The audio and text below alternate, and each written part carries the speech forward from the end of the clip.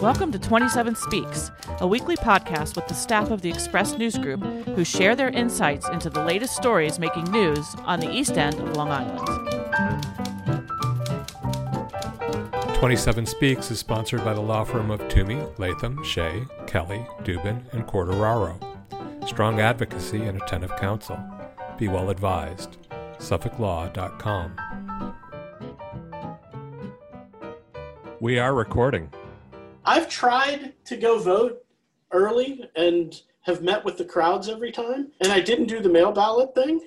So I think I'm just going to wait and vote like normal on Election Day, and I'm wondering now, there'll be nobody there on Election Day. It'll be crickets. To me, though, that's taking a chance because it's a Tuesday, and Tuesdays are rough for us in the newspaper industry. So I think my plan is I'm going to try to vote tomorrow. If it's still crowded tomorrow, then I'm going to pick either Saturday or Sunday, and I'm going to go and I'm going to wait in line and just get it done and get it over. I want to have voted. I want to be past tense. True. I went on Tuesday night at Windmill Village in East Hampton. It was really, really quick. Yeah. And kind of fun, actually, because there was probably only about 10 people in line. When I got there, it was like 7 o'clock at night. But it's kind of cool at Windmill Village because you had to park in one parking lot and then walk down a wooded trail, kind of circle through the woods to get to the actual building where you vote. And I just thought, me being the Halloween thing, I just thought, wouldn't it be great if they had like all these people dressed up in masks of past presidents, like popping up behind the fence, like a little spook trail of former presidents, and maybe a little fake Hooverville out in the woods with a campfire going and a bunch of people roasting hot dogs. That's the way voting should be. I have to say, it was like, we were walking with another group of people and everybody was really upbeat. It was actually, I don't know, we didn't see it as a chore. It felt like, maybe it's because we've been stuck inside for 8 months or whatever. It just felt festive in a way. I read something the other day. The secret ballot is a fairly recent development. Voting day used to be everybody gets together and voice votes essentially for things, and it was a day of drinking and celebrating and all of that. Sounds like the Iowa caucuses. Yeah, it was more like that. The private ballot, the secret ballot actually came in, I think, in the late 1800s sometimes. It was much later than I realized. So today we're obviously talking about voting, and sitting in with us today is Bill Sutton, who is doing the recording. Hey, Bill. Hi, Annette. I'm Bill Sutton. I'm the managing editor of the Express News Group. And Catherine Manu's here. Hi, Catherine. Hey, Annette. I'm Catherine Manu, sometimes known as Georgie, and I am the publisher of the Express News Group. And we have Brendan O'Reilly. Hey, Brendan. I'm Brendan O'Reilly. I'm the features editor. And Joe Shaw, who is, I won't say what Joe's doing because I don't want to get him in trouble. Actually, it would be kind of fun because Dana listens to the podcast. Find out that way. I'm Joe Shaw. I'm the executive editor. And what are you actually doing so everybody understands? So, I bought a 24 spice rack and decided it wasn't enough. So I bought a 36 spice rack, and I have a friend I'm going to give the 24 spice rack to. But now I'm frantically trying to replace all the spices because the jars aren't the same. And I'm trying to replace them before Dana comes home and yells at me for buying another spice rack. It's not a very exciting life I lead, but I live in fear. Okay. Well, there you go. And my name's Annette Hinkle, and I am the Arts and Living editor of the Express News Group. And sitting in with us this week as a special guest is our reporter, Michael Wright. So you want to say hey, Mike? Hi, I'm Michael Wright. I'm a reporter at the East Hampton Press and Southampton Press. I call you our senior staff writer. A nice way of calling me old. Mike's been the one going out and doing the voting story. So that's why we have Mike in here today. I actually saw a commercial last night by one of the PACs that seemed to be actually threatening people with the idea that if they didn't vote, their friends and family were going to find out. Because it said, how you vote is secret, but your voting record can be looked up by your friends and family. It actually said that, as though anybody would do that. But that is true. You can find out if somebody's voted in an election. But that is like totally trying to bully people into voting. And I think maybe we should. Interesting. Wow, you're harsh. Hey. We're planning on trying to go to vote tomorrow, Gavin and I. And I'm a little flummoxed by the location choice of, where you can vote early in East Hampton. Like Annette said, she was like trudging through the woods to get to this voting location. There's no, legitimate parking. It just seems like it's a really out of the way kind of small space to choose as East Hampton's early voting location. Yeah, it's a really tiny room. Those pictures of Michael's, it's so crowded in there. Yeah. Well, it's kind of cool. Like they have about 5 of the little stations outside on the porch. So you actually like half of the people are voting on the porch outside in the back. I saw that. Interesting. They had me at a little table. Like it was so crowded when I got inside that they had like a round table with these like cardboard dividers. Right, yeah. Howard had a picture of that. It's just like little paper boxes. What's that? Why I guess bother? I just don't understand with so many other like potential locations that are larger, why that would have been the selected place. Did we ever hear anything about that? Nobody's using the high school gymnasium. Right. I don't know. I wondered if it was because it was more central. Like East Hampton High School, for example, is pretty far west in East Hampton town. Like if you're coming from Montauk, maybe they felt that the windmill project in Springs was more of a, just like in the old days where the state capitals usually were in the middle of the state. So it was fair for everybody. Definitely less than 1 mile from Windmill Village to the high school. Oh, I don't know. I think it's more than that. Maybe on the roads, but in a straight line. Yeah, but if you're coming from Montauk, wouldn't you rather just go there than?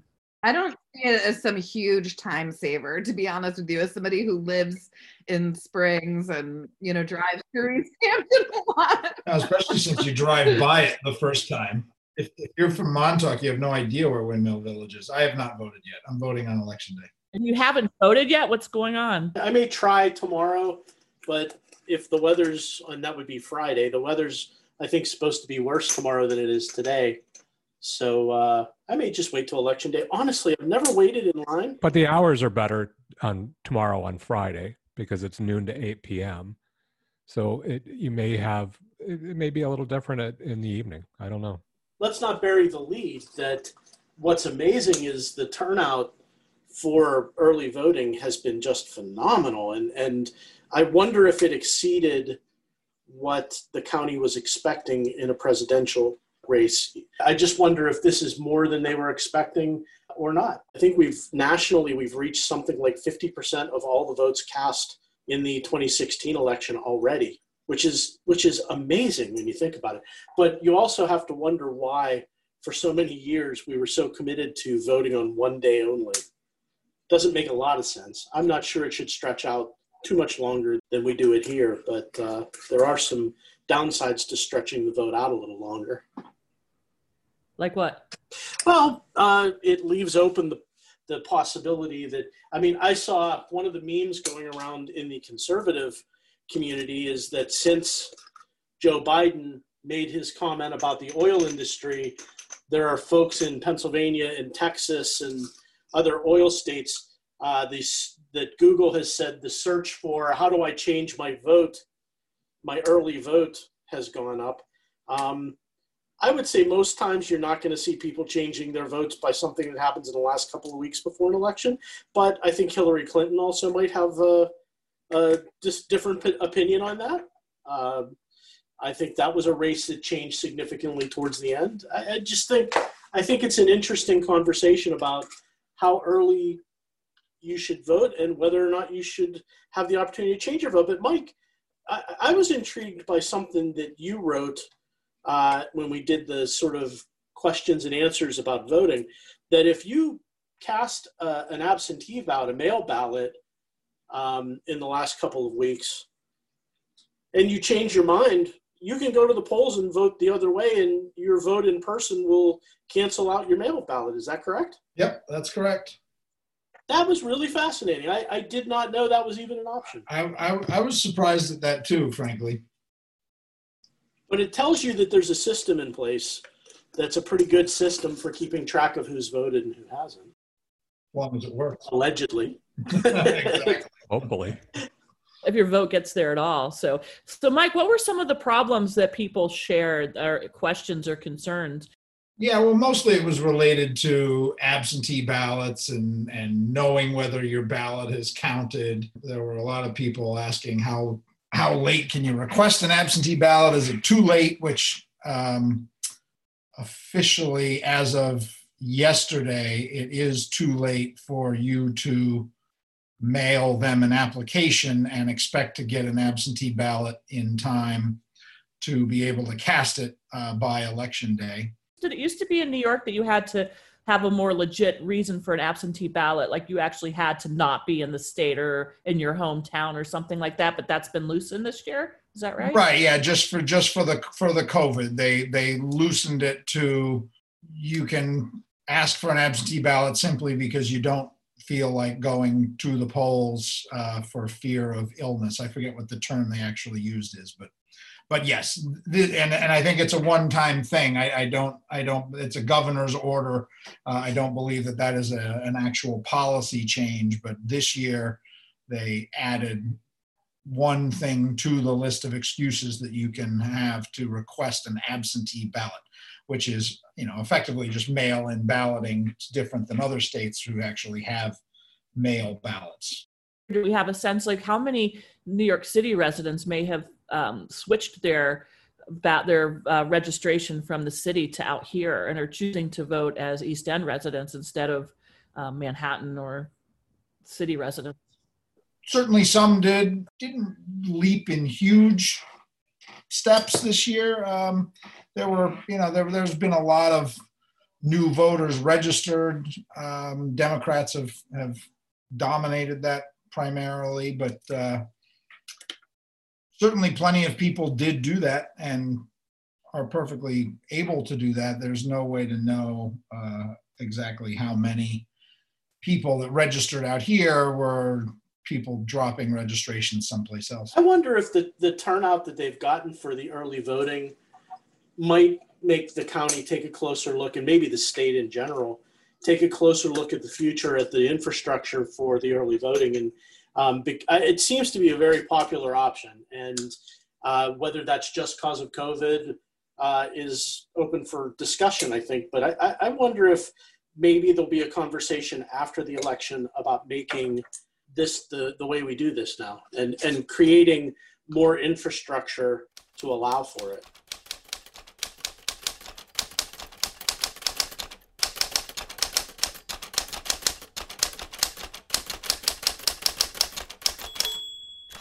We should, right? I mean, we should make voting, they should make voting as easy as possible for as many people as possible in whatever way that they can. I mean, I always thought it was kind of silly that it was restricted to one day. People who worked long hours on those Tuesdays perhaps couldn't go vote. People with young children, people with, other family obligations. And it was your one shot, one day to cast a vote. I really liked the, having an option of what day am I going to go. I think if they can, figure out in years to come how to make the lines a little shorter. And I wonder how much of that is COVID and how much of that is poor planning or poor infrastructure or whatever. But we should make it as easy as you can and to vote. I think, unfortunately, you have some elected officials whose goal is to not make it as easy as it can, and to put in as many obstacles as they can. And you would think that having as many citizens as possible exercise their right to vote would be a goal, but unfortunately, I don't think it's a universal goal. Maybe that's just my cynical self speaking, but I don't know. Any thoughts on that? So here's my question. That may be true among politicians. Do you think that's true among voters? Depends on whether your candidate's winning or not. Well, I mean, I wonder if voters don't universally support making it easier to vote. I think you're absolutely right that there are politicians that for various demographic reasons in their districts might not be a fan of easy voting. I think we've seen examples of when they've tried to make it hard. But I think voters themselves are big fans of being able to vote whatever the easiest way possible is. That would depend too, because there's just a lot of people out there that have been doing it that way for their whole lives, and change is hard sometimes, and they just like to buck, at any change. That's the way we've always done it. That's the way we should always do it, type thing. So, Mike, what was your impression when you went to the early voting places? Were you impressed by the lines that they had? Yeah, I mean, I went by on Monday, and it was a long line, even though I was going to vote and hadn't realized that actually the poll closed at 3, not 4. And so when I got there at 3:45, there were still people online, quite a long line, not super long, but you are allowed to vote as long as you're online by the time the polling place is supposed to have closed. So there were probably 75 people or so, I would say, still online at the college, at Southampton College, and they were all going to still get to cast their votes. And the lines do move fast, because I left, I talked to a couple of people, and then I left, and I went back by about 15 minutes later, and like they were locking the doors and the polling place workers were leaving already. Like, I wasn't sure how it was going to work when I went, but it is kind of, interesting, because you can go to any of the, is it 9 or 10 polling places throughout Suffolk County.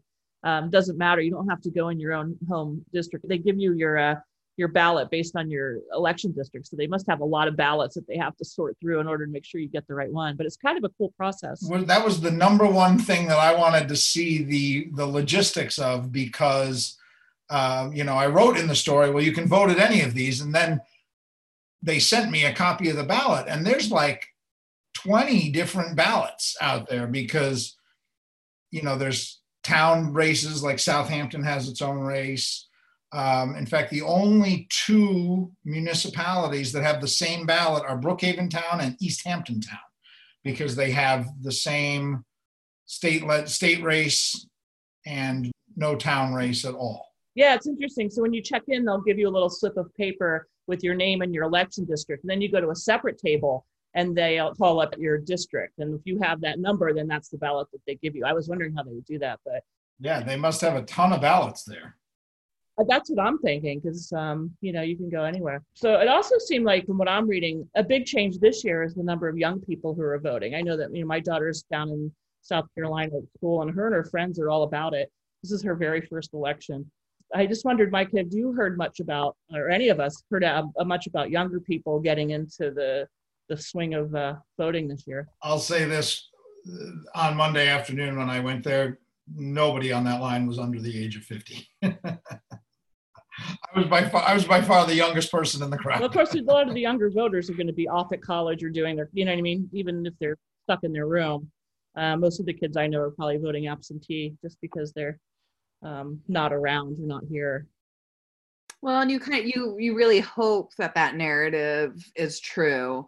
We've always talked about, after every election, that there is this voting block of youth that just don't have their voices heard, and whether that's laziness or just a lack of knowledge or whatever, it's such a waste to lose that voice. I don't know about you guys, but when I turned 18, I was pumped for my first vote, whether it was a town vote or a presidential vote, but I get that that's not the way that everybody feels. Reading a little bit about this, and I feel like in the last few years, the things that have come down the pike have sort of motivated kids. I think a lot, like the Parkland shooting. I watched a documentary that the Hamptons Film Festival screened, really interesting, and it followed the Parkland kids. And it almost seemed, in a way, I feel like those kids sort of single-handedly kind of brought about the beginning of that movement. And then, of course, you had the Black Lives Matter movement. A lot of social justice things, I think, have been some of the issues that have gotten that younger vote motivated. And haven't we seen that during times of turmoil in our nation's history, whether it was like the Vietnam War, and that kind of spurring a younger generation, to pick their leaders. So maybe you're seeing the same thing happen right now.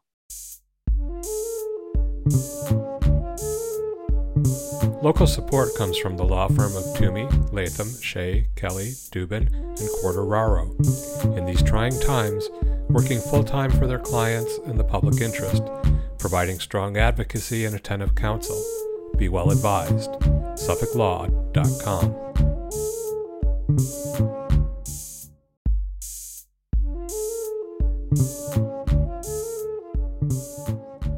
I have an anecdote that you can edit out of this after I look up whether the statute of limitations would land me in prison for it.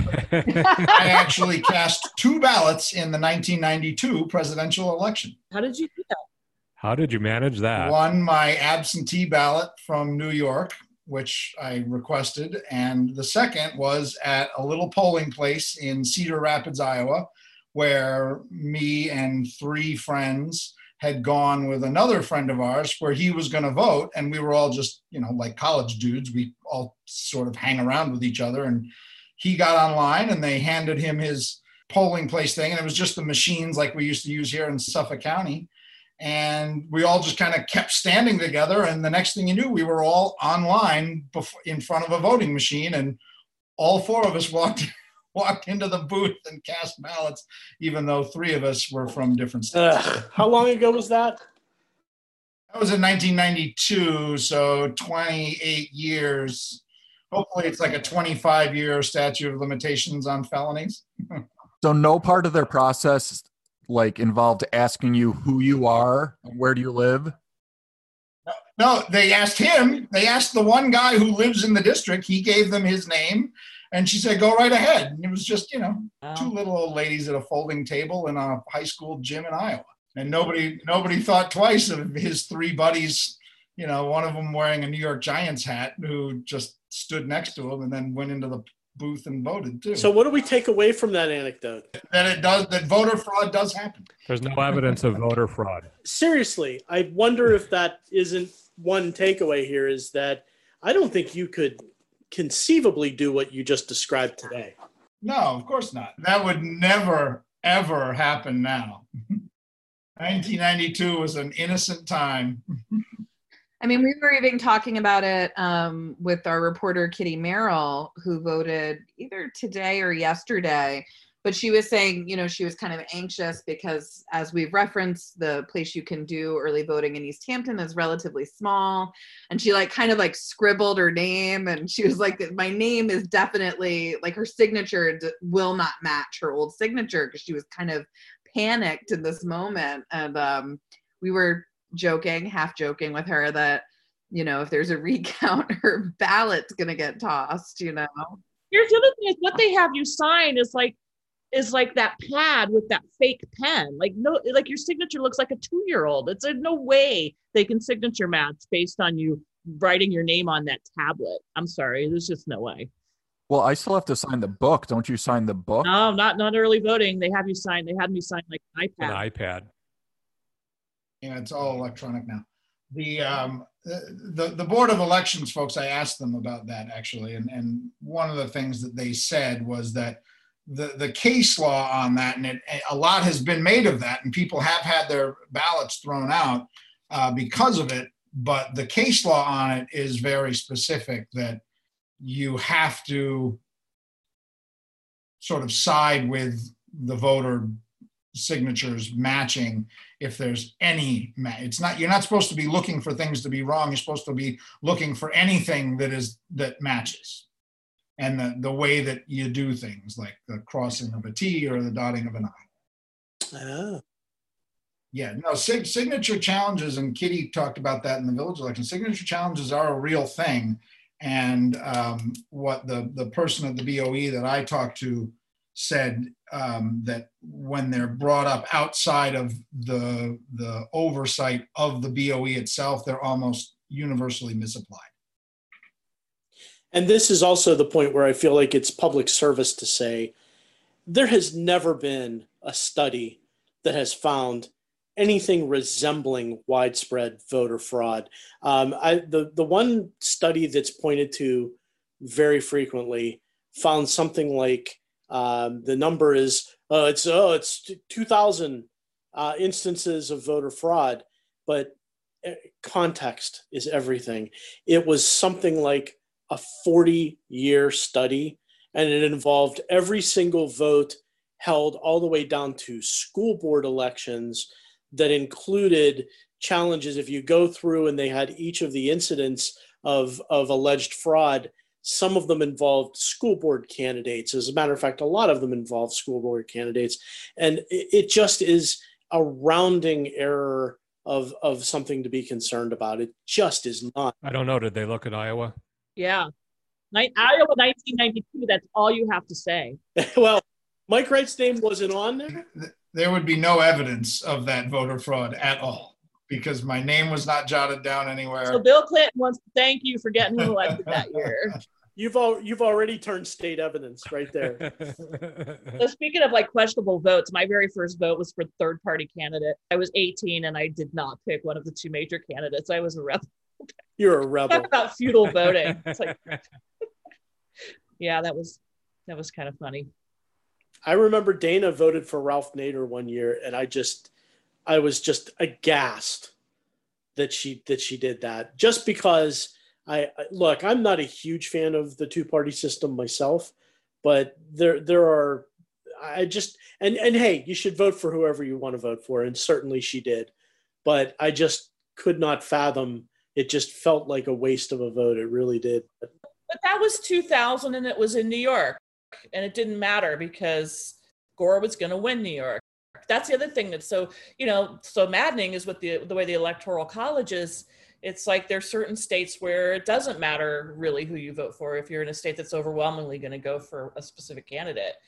This is an interesting conversation because I have to tell you, I actually, to some degree, will defend the use of the Electoral College in that I think there's a reasoning behind having the ability. I think if you do away with some type of a voting process where the different states have a role in it like that, you will just have candidates who will just cater to the two, the 4 or 5 biggest states, which are on the coasts in Texas and Florida.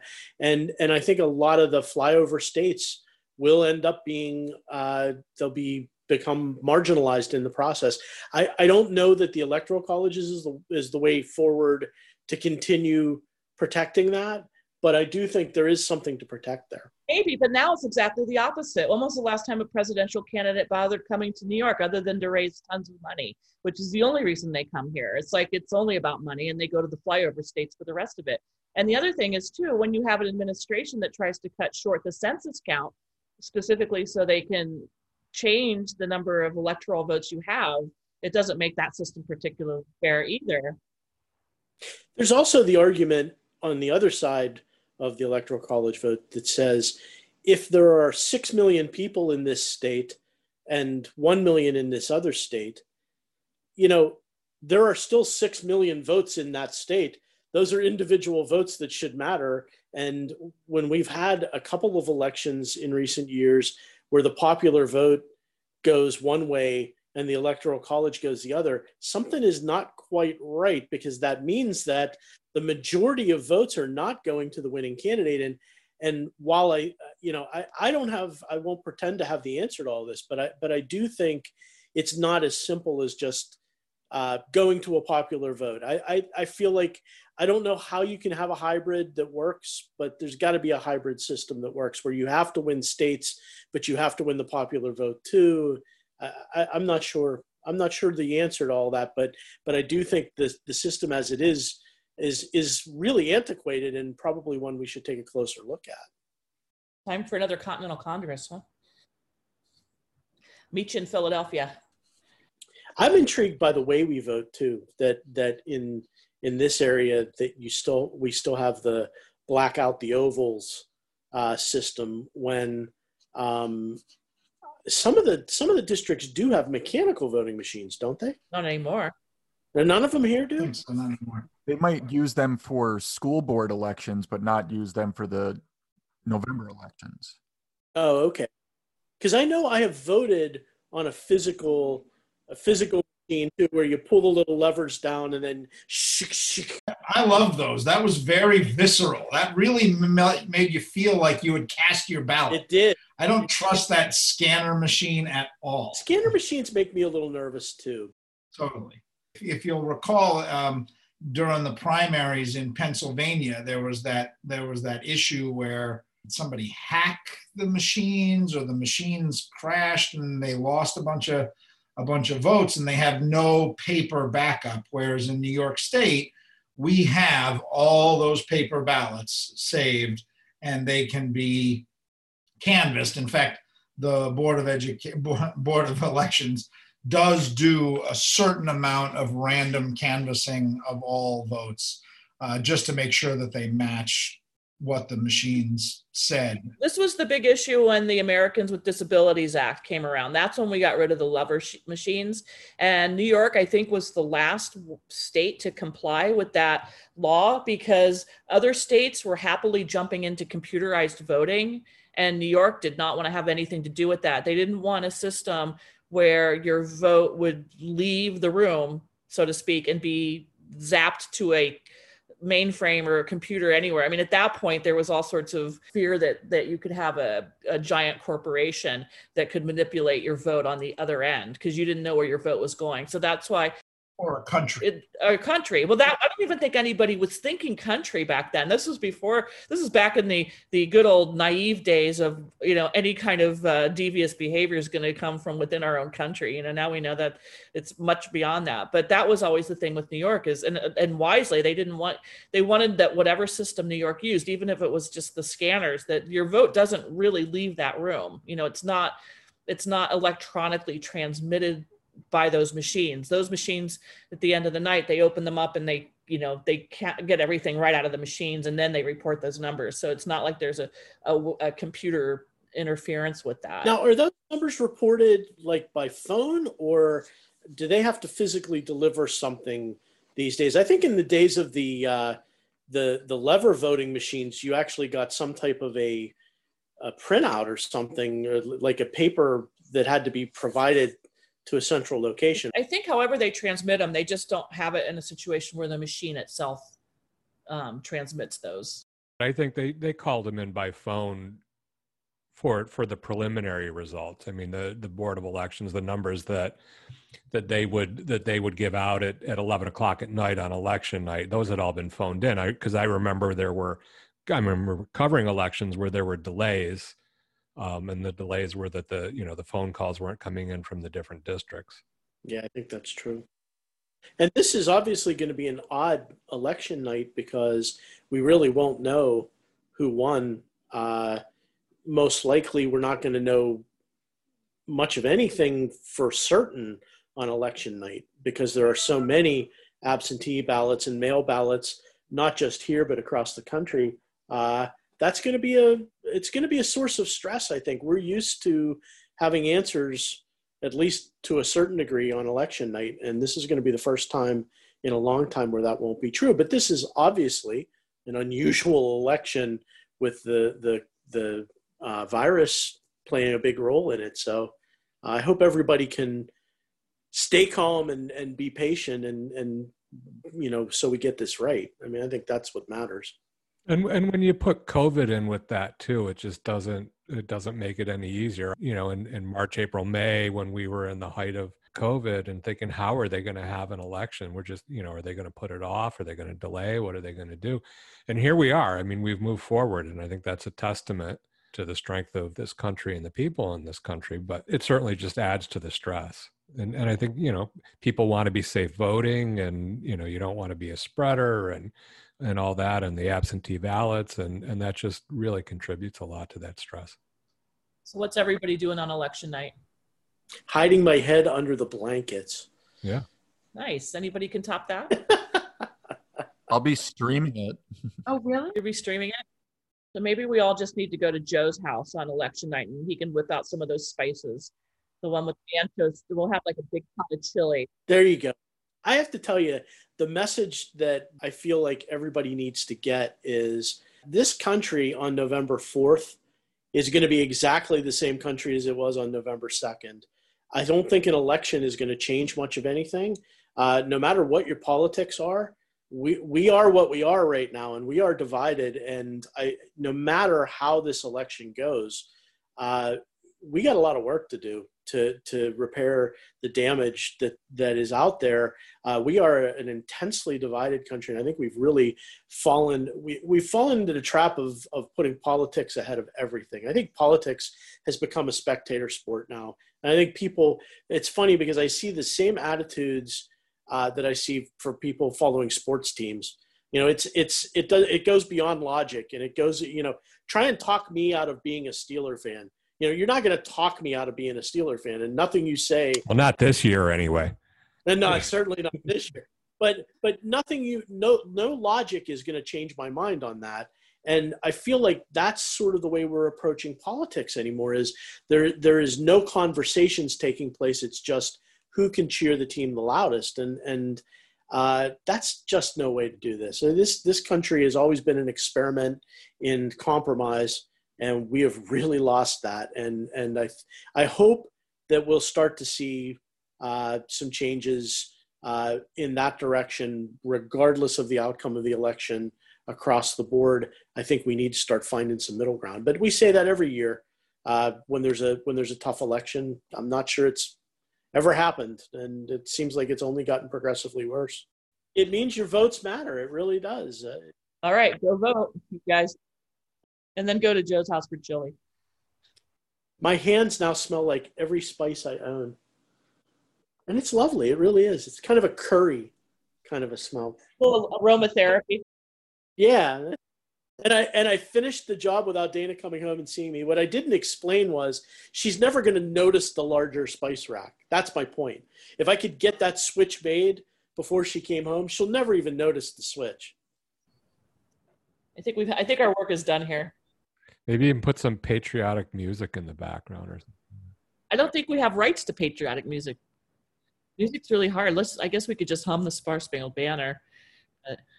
Go vote, please.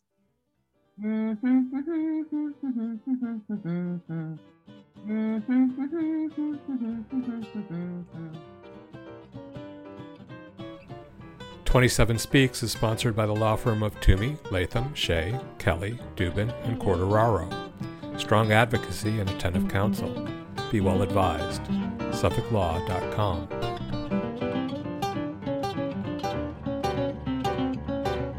Thank you for listening. Join us again next week to hear what's news on the East End. Our interlude flute music is by Allison O'Reilly.